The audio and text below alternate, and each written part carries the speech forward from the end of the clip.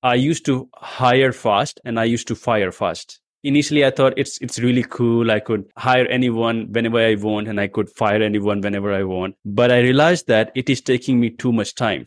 I had to spend so much of my time training new people again and again, which is taking my so much of my time, energy, and effort. I also started hiring those people who could fit into my weaknesses. So, for an example, my weakness was writing. So the first employee which I hired was a writer. And I started very slow. Then I gradually increased. So the last role which I hired for was marketing. Like I really enjoy marketing. I'm really good at marketing and all of these things.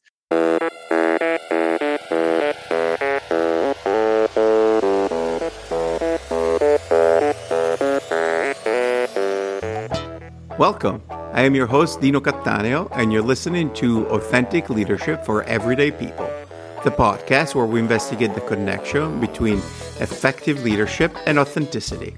If you're looking for inspirations and tips on how to become a better leader by being your true self, you're in the right place.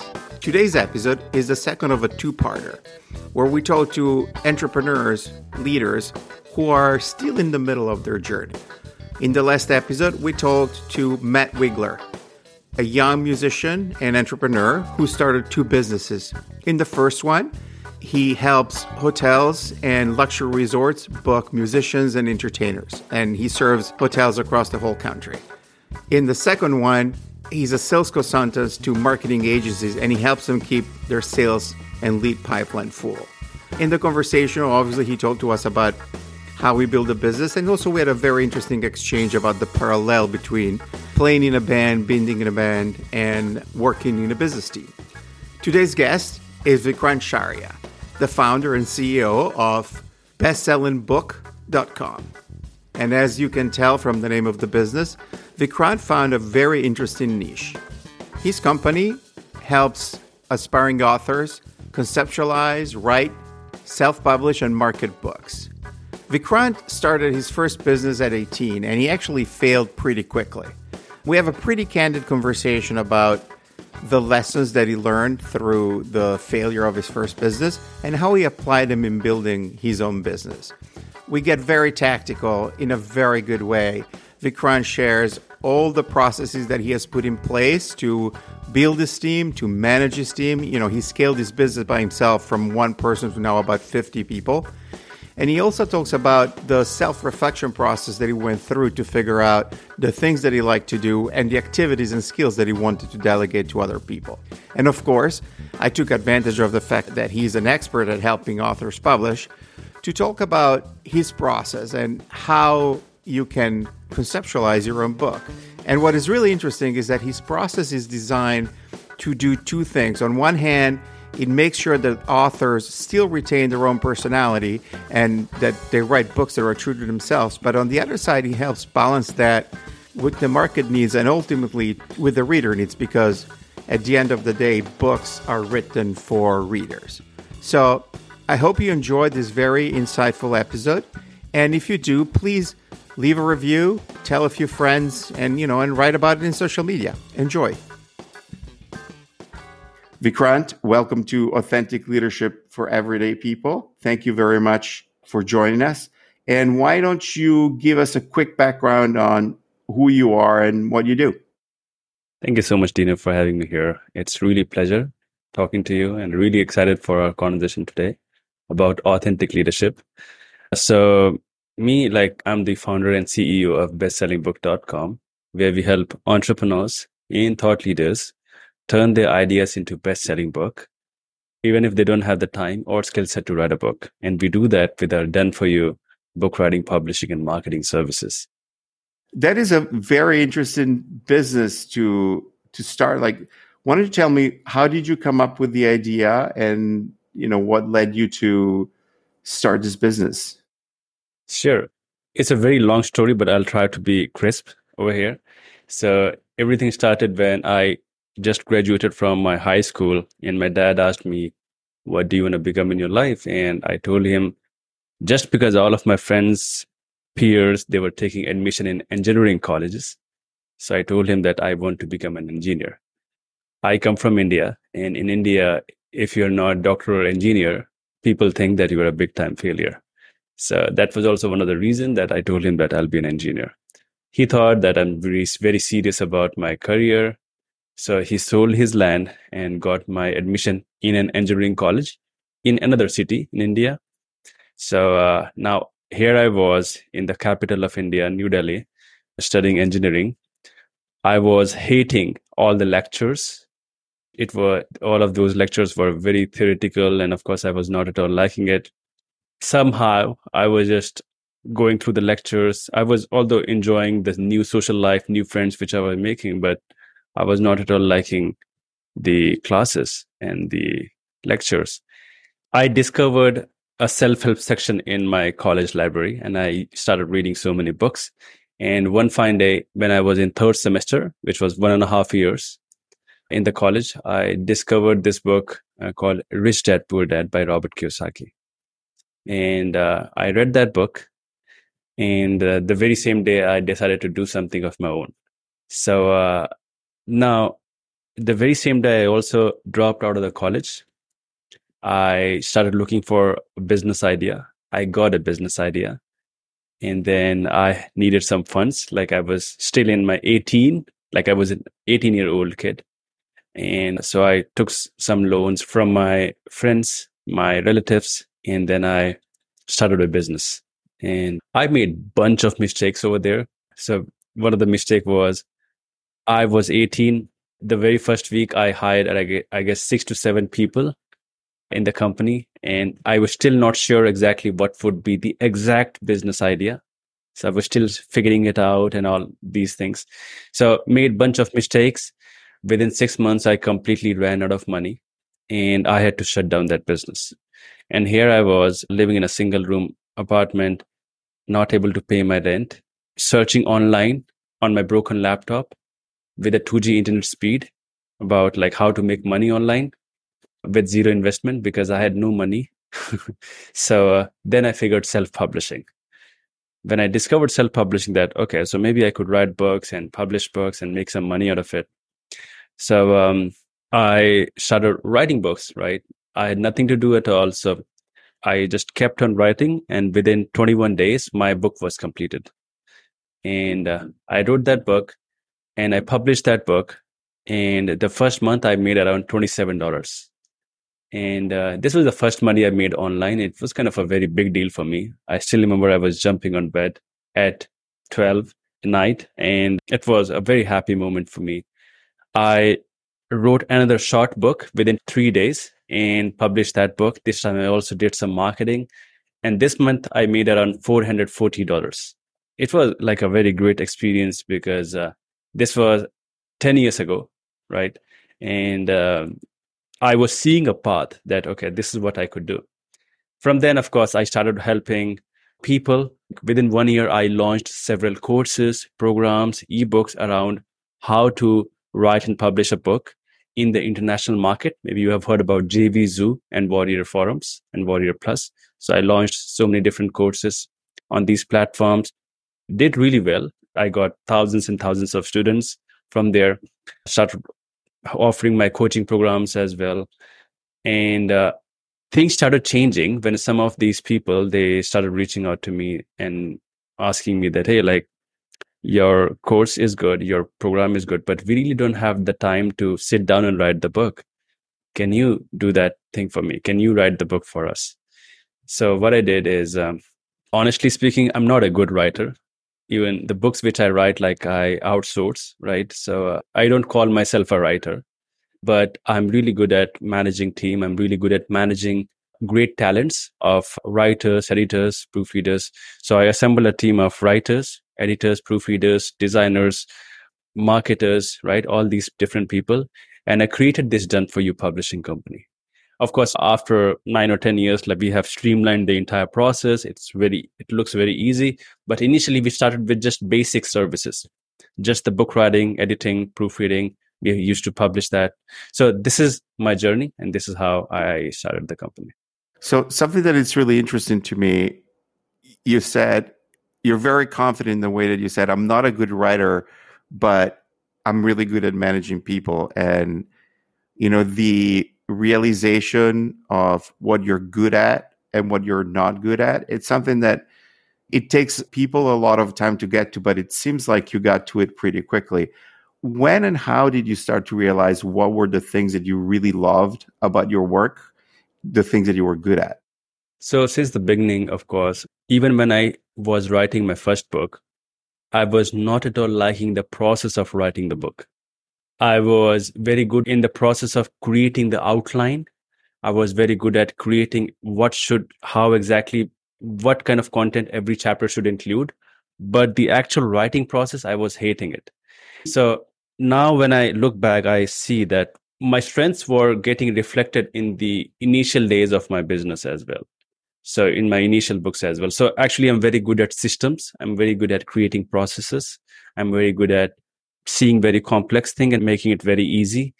I'm very good at visualization and managing team, also managing leaders. And of course, I have a process for that as well. But the thing is, what I've realized that I was not good at writing at all. I was not at all enjoying the process as well. So the thing is, for me, how I identify whether I'm good at it or not is whether I enjoy that thing or not. And how large is the company now? So currently we have around 35 to 40 people in payroll, like on payroll. And we have around thousands of writers, editors, and proofreaders in our pool of influence who work with us on the project basis, right? But still, like in-house, we have around 35 to 40 people. We are managing all of them virtually. As you scale this from one person to this very large team, what are some of the sort of critical decisions or critical philosophies that you use in the way that you manage people? So in my first business, one of the biggest mistakes which I made, as I mentioned, was hiring people very quickly, right? I was not sure exactly what would be the job which I need to fulfill. And I started looking for people and talent, and I started hiring them. And this was also one of the reasons the company failed, because I had to now pay a bunch of money in the salaries. And then within 6 months, I completely ran out of money. I was also not very good at defining exactly what they will be doing. I was not at all good at setting up the right kind of expectations since the beginning.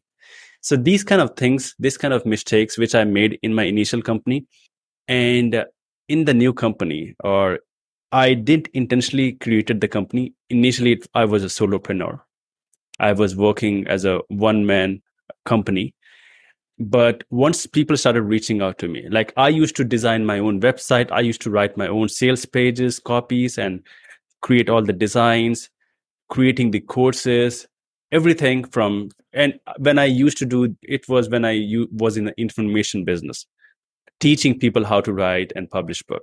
But when I did some transitioning to creating services, then when I got a new client, then I used to reach out to, initially I worked with just people on the project basis, right? I didn't go upfront with a full-time employees because I was not sure whether I was able to sustain them or not. So this was one of the things. At the same time, I also made sure that I had the right kind of expectations set since the beginning. So we have a proper official contract, which they have to sign, which I have to sign. And it's clearly mentioned to them that what exactly they will be doing since the beginning. And if they are not doing it, it is mentioned in the contract that we can fire you on the very same day within 24 hours. Or we can also deduct your salary if you're not performing on these KPIs or key performing indexes. So setting up the right kind of expectations, make sure that you don't have much conflicts in the later part, right? So to make sure that you don't face these kind of problem. One more problem which I used to face in the beginning of the second company was I used to hire fast and I used to fire fast. Initially, I thought it's really cool. I could hire anyone whenever I want and I could fire anyone whenever I want. But I realized that it is taking me too much time. I had to spend so much of my time training new people again and again, which is taking so much of my time, energy, and effort. So these kind of small tweaks made my entire hiring managing and sustaining employees very, very efficient. Let me see if I can rephrase this. So it's basically setting the right expectation with your employees, and then over time, maybe changing your process to, instead than just firing people immediately when they fail, to maybe processes in place to retrain them, or adjust the expectations and make sure that they improve their performance. Would this be a good way to restate what you said? Yes, exactly. And one more thing which I want to add, initially, I also started hiring those people who could fit into my weaknesses. So for example, my weakness was writing. So the first employee which I hired was a writer. And I started very slow. Then I gradually increased. So the last role which I hired for was marketing. Like, I really enjoy marketing. I'm really good at marketing and all of these things. So this was also one of the reasons, like the last person, or maybe the last few people which I hired, they were for marketing or management of marketing. Initially, whenever you start hiring, I highly recommend that you start with having someone who could assemble into your weaknesses. So you have specific strengths. You should know what are your strengths, what are your weaknesses, and hire only those people like who could fulfill, or their strengths are those skill sets which are your weaknesses. So this really help. This is really helpful.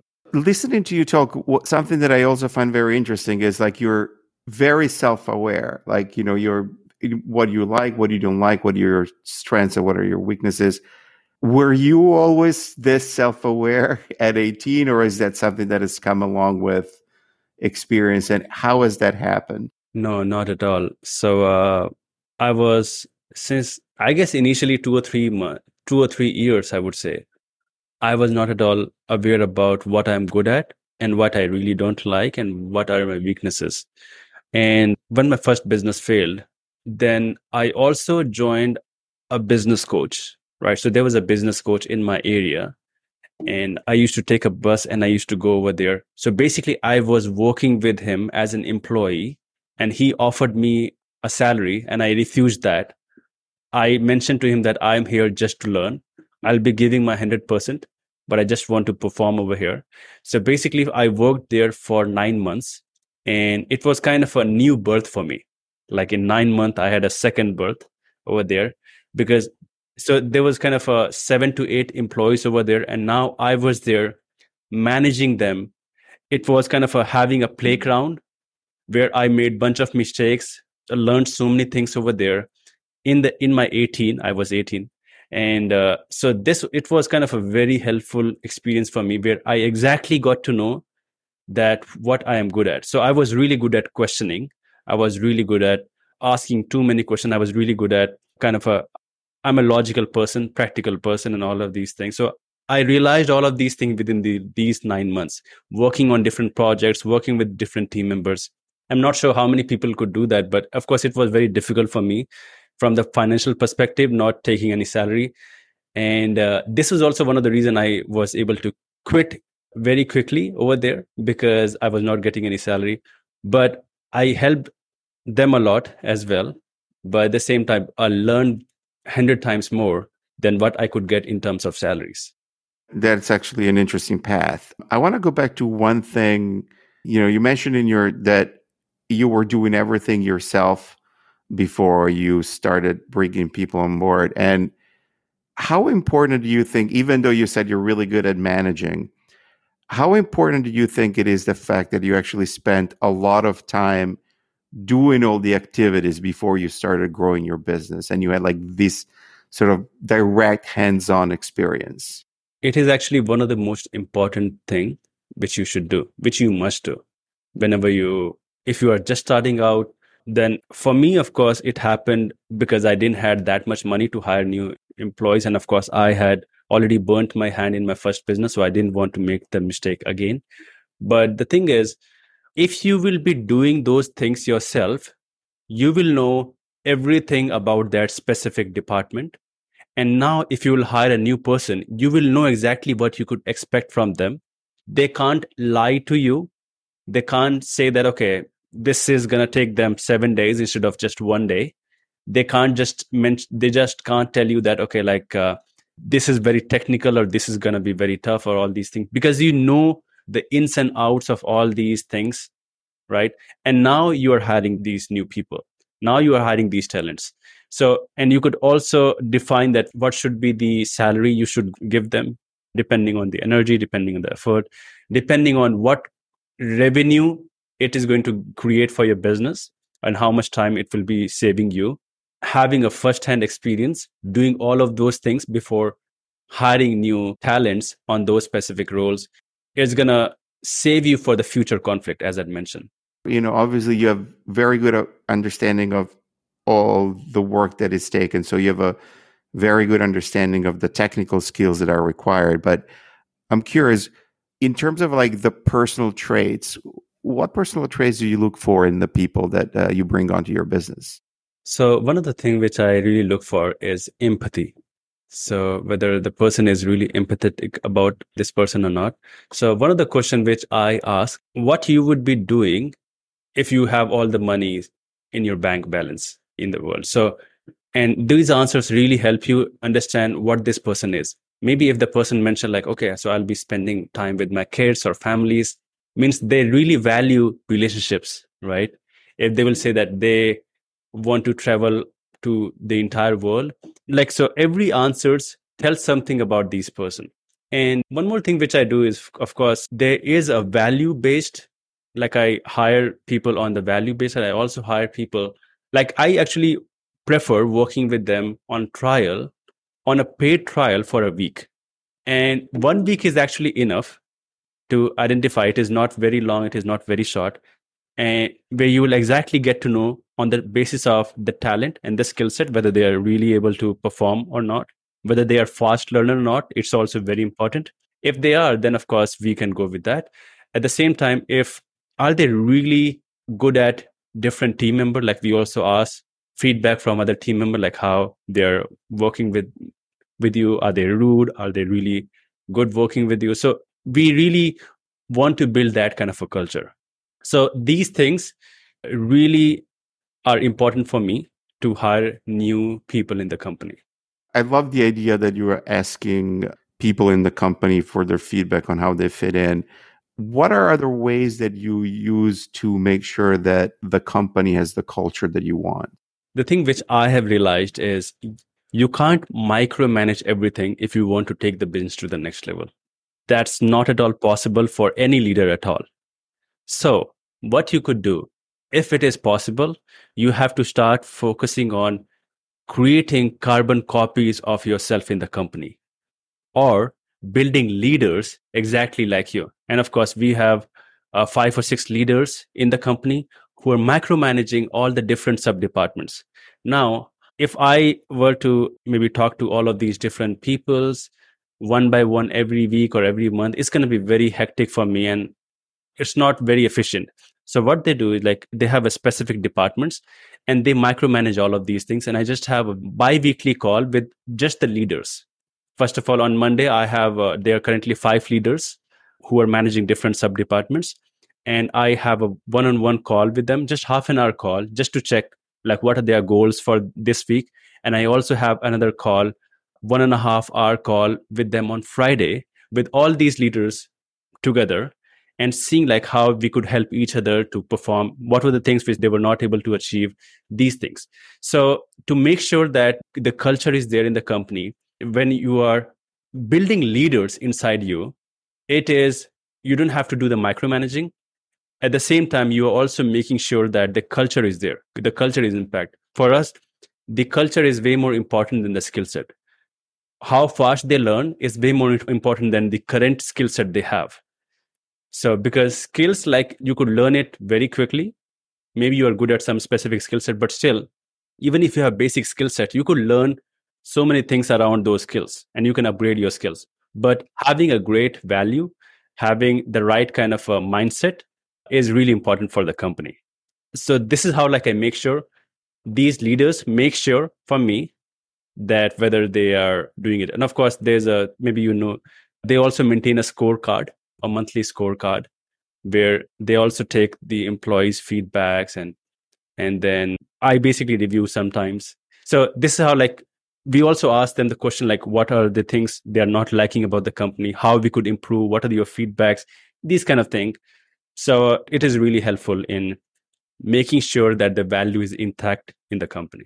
That's great. So obviously, since I have you here and you're an expert on helping people write books, and I want to take advantage of it. What are the 2 or 3 most important things that people who would like to start a book need to think about? I would say not 2 or 3, I would say 4 important things. Fabulous. Great. So of course, one of the most important thing, and in the one important thing, there are 4 sub-important things. So I'll be covering all of these things.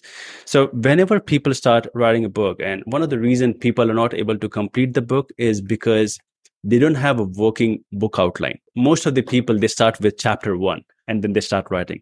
And then they get lost. They don't know where to start, what to do next, what should be the next content. They completely miss all of these points. To make sure that this doesn't happen, they have to always start with the book outline. And in our company, whenever a new client comes, we create a book outline for them. And to create a book outline, we have a unique system which we follow in order to do that. We create a book outline quadrant before we create the book outline, the actual book outline. Now, what is the book outline quadrant? It consists of 4 different elements, right? What's your book idea? Why you are writing the book? Who is the target readers? And what is the hook of the book? Means how the book is different from other books in the market. Now, let's talk about all of these 4 things one by one. So what's your basic idea? Of course, you should always start with having what's the main idea of the book. For an example, maybe your book could be about leadership, right? So like this is the main idea. This is the basic idea of the book. The second is going to be like why exactly you're writing the book, right? And this is really important for you to define. For an example, maybe you want to establish your personal brand, right? Maybe you want to generate leads. Maybe you have some kind of a coaching program which you want to promote in the back end of the book. Maybe you want to promote your podcast. Whatever it is, you have to be very clear since the beginning that what is your why exactly you want to start writing the book, because this is going to define that how you want to craft the entire book. For an example, if you have to establish your personal brand, then maybe you have to include more of your personal stories and experiences, and so that you are there in each and every experience, so that they could relate to you. And of course, you're building a brand. If you want to generate leads, right, high quality leads from the book, then maybe you can give away something like a checklist or worksheet inside the book in exchange of the email address. And of course, you can build your email list from that. And then in the back end, you can also offer them your coaching program, your video courses, anything which you want. So defining your why is really important. This is the second element. The third is the target readers. It means who exactly is your target readers? So there could be maybe millions and millions of people like who are interested in leadership. But what is unique about your book, and who are the people like who really want to have this? Maybe, for an example, and you also have to ask these questions like what kind of a pain these people are facing because they haven't read your book yet. What kind of a challenges they are going through? What kind of a struggles they are going through, maybe in the organization. Maybe they are not able to manage their team. Maybe they are just starting out. So who exactly these people are? Whether they are just starting out, whether they are in the business for maybe 3 or 5 years, or maybe they have a very big organization, or maybe what exactly it is, right? Then comes the hook of the book. And hook is also one of the most important things, because maybe there could be thousands of books around this topic. But why your book? Why people should check out your book? For example, maybe your book could be about authentic leadership. Maybe your book could be about DEI, diversity, equity, and inclusion, right? Exactly what it is. What you could do is you can also check out maybe top 50 or top 100 books in the market, which are performing really well in your niche. It's really important. You can go there on Amazon, you can find those books. And there's a feature on Amazon called Look Inside. You can click on the cover. You can read a few pages of the book. Here, you can also find the table of content. You can exactly get to know what they're offering inside the book just by looking to the table of contents. You don't have to buy the book. And you can also check out the 3-star reviews on these books. These reviews are really important because they tell you what are the pros of the book and what are the cons of the book. It means what they like and what they don't like. So what they don't like, you can include inside your book. So these are the 4 elements, or these are the 4 important things whenever people start wanting to write a book. This is going to make the entire publishing journey very easy. It starts with the book writing because, of course, the book outline is important, but it covers everything, like the readers, the hook of the book. It starts with the book writing and it ends with the marketing side as well. That's fascinating. And so obviously I have a question. This is a very deliberate process, and some of the answers here are coming, if you will, from the market or from the outside. How do authors retain, make sure that they're truly in the book? The book truly reflects who they are versus what the market wants. So the thing we need to understand is we need to understand that we are writing this book for the readers. These are the people who will be reading the book, and these will be people like who will whether like the book or whether they will hate the book, whether they will just find it a normal book, another book. So the thing is, you are writing the book for them, not yourself. But at the same time, you also have to make sure that your personality is intact inside the book. So the thing is, you have to create a balance. So you have to give them, like, of course, what they say is tell them what they want and give them what they need, right? So they want, for example, they want maybe a really successful business with the leadership, right? With having great relationship. So sell them a successful company using the book.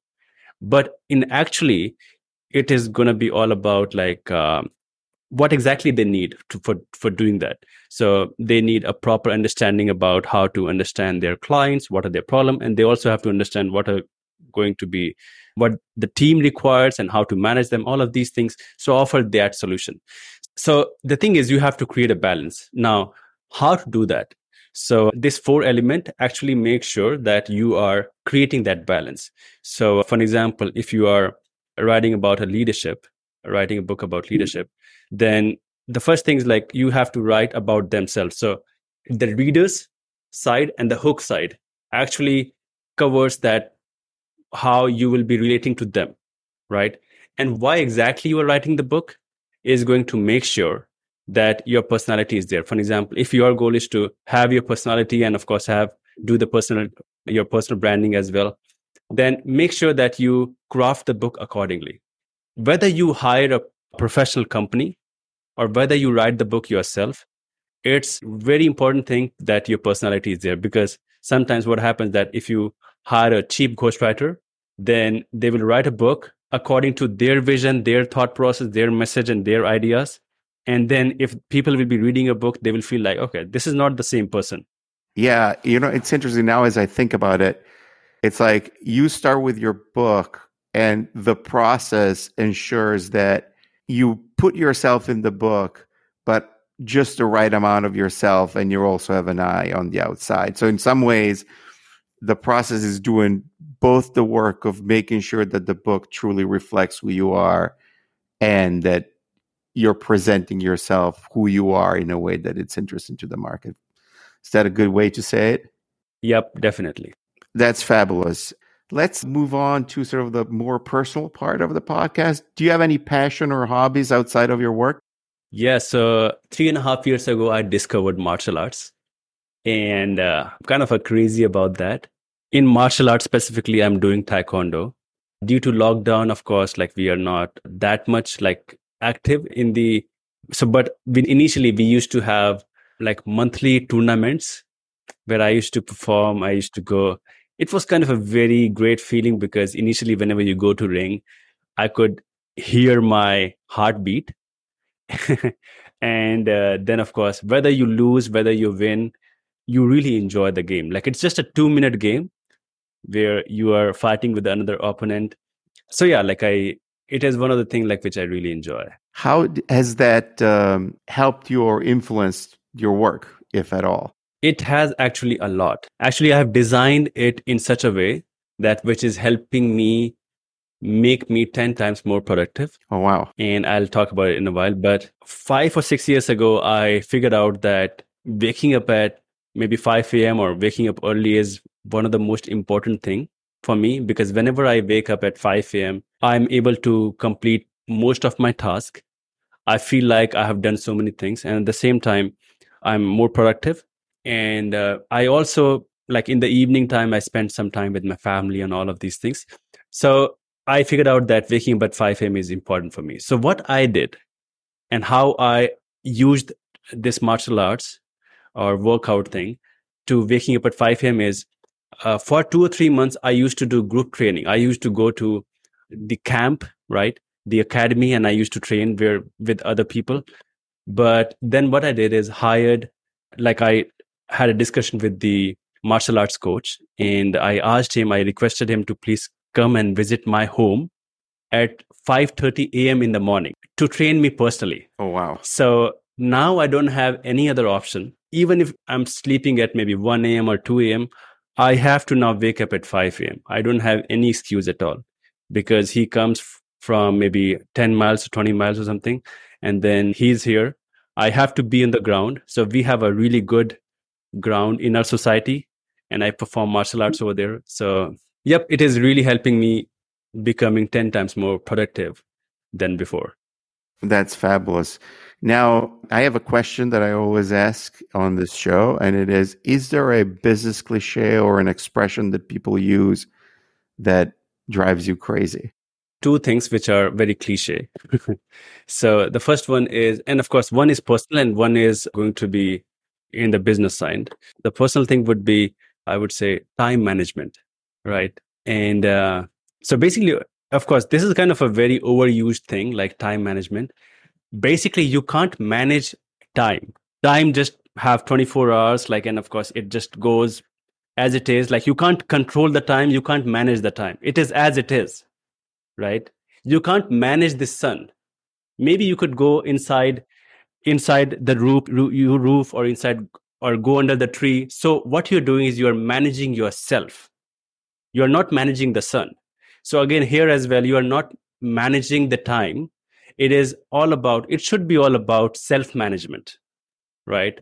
So you have to take care of self, and of course, for making sure that you are on time and whether you are able to do all of these things on the time, you have to manage yourself. And also managing yourself, let me define that. Managing yourself should be more about management of your energy, of your self energy, right? So basically, like, whenever we wake up, like, we have certain energy or willpower, and we have to control your senses. We have to know, like, exactly how to manage that.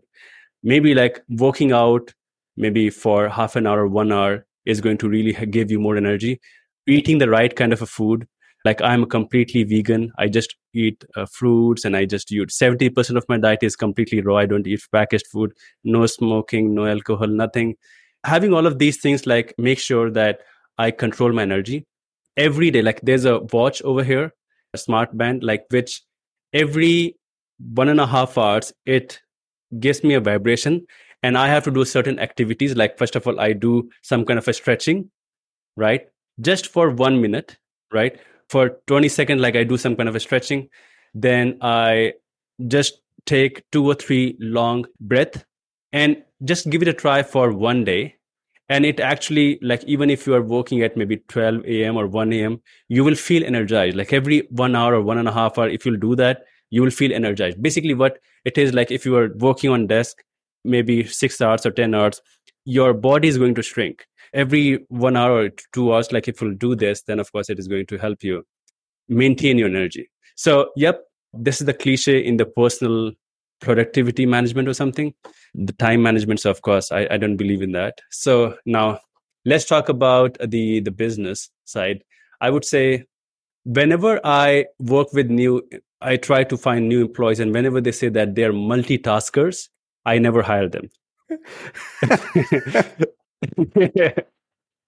Again, I don't believe in the multitasking as well. So, because you can't multitask, like, you have to focus on one task at a time. And I have seen that, like, whenever I work on maybe having 1 hour or 2 hour fully focused on one task, like, you are able to perform more. It's the matter of prioritization. It's not about multitasking, like you are doing 10 things at a time. You will be, so again, like, there's a line in one of my favorite book, The One Thing by Gary Keller. It says that if you try to catch 2 rabbits, you end up catching none. These are the two one of the business cliche and the personal side cliche I just wanted to mention. They're fabulous and very insightful. So, final question is, I call it food for the body or food for the soul. And just if you want to share either a recipe or a book that you recommend, that would be fantastic. Okay. So, food for the body, I would say, drink or this would be the food for the body, or if we go to the soul, a book, a piece of music, a movie, a piece of art, or something that really moves you and nourishes you? For me, I've realized that spending time with my lovely wife really gives me more energy.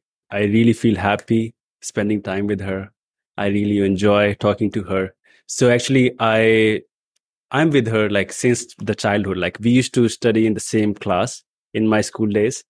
So and somehow I convinced her parents, and we are married now from the last 3 years now. So of course, for me, spending time with my wife, with my family, with my friends, I really enjoy that. That is fantastic. Vikrant, thank you so much for spending time with me. This was a super insightful conversation, and thanks again for your time. Thank you so much, Dino. It was really, really great talking to you. Thank you for listening to this episode. If you enjoyed it, please leave a rating or a review. Tell a friend, actually tell a bunch of friends, and subscribe in whatever platform you are so that you will not miss any episode. And finally, post about the episode or the show in social media. If you like music, stick around, because at the end of the credits, I am going to share yet one more song by Susan Cattaneo, one of Boston's best Americana singer-songwriters. If you're interested in writing your own book, you can start at Vikrant's website, bestsellingbook.com. Once again, that's bestsellingbook.com. And actually, he also has a free checklist to just get you started. And the checklist, you can find it at bestsellingbook.com/checklist. You can find Vikrant on LinkedIn at linkedin.com/in/Vikrant Shaurya, which is spelled VIKRANTSHAURYA. He's also on Instagram at instagram.com/Vikrant.Shaurya. And we will have more links for all these other places where you can find him in the notes of the episode. You can find me online at al4ep.com, spelled with the number 4. And you can email me at dino@al4ep.com. You can find me on Twitter and Instagram, following at al4edp.com, so with the letter D. And I am also on Facebook. Look for the show Authentic Leadership for Everyday People. This episode was produced by me, Dino Cattaneo, with additional edits by Fullcast. It was recorded remotely using Squadcast.fm. The theme music was composed, produced, and arranged by Nicholas Cattaneo, who also played keyboards and drums, with the help of Tony Savarino on guitar and Jesse Williams on bass. Finally, the Susan Cattaneo song that we featured today is called Watching the Sparks Fly. See you soon.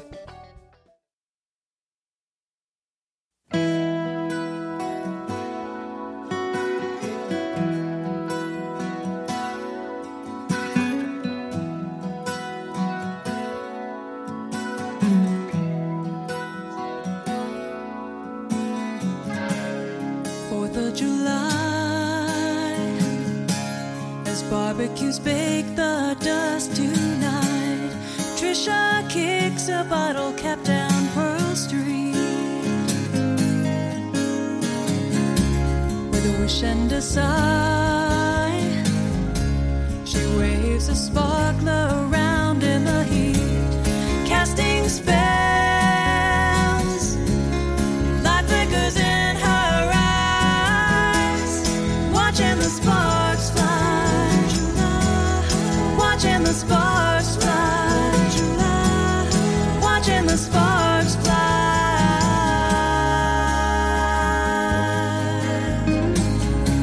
This hot summer night, the Beach Boys blast on a track high as Jeremy coaxes his Camaro down Pearl Street.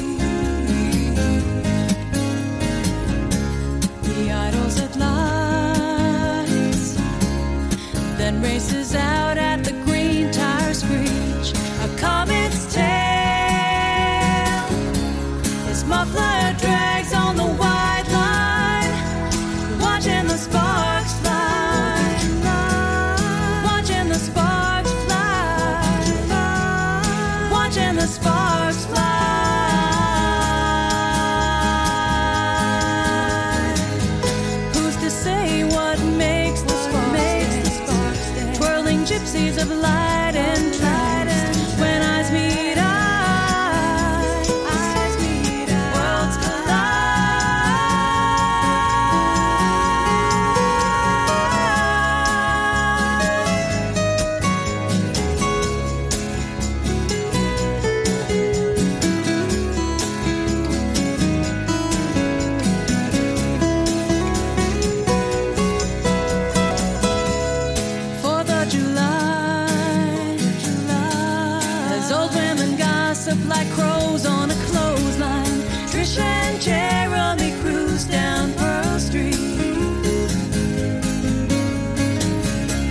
They're mesmerized.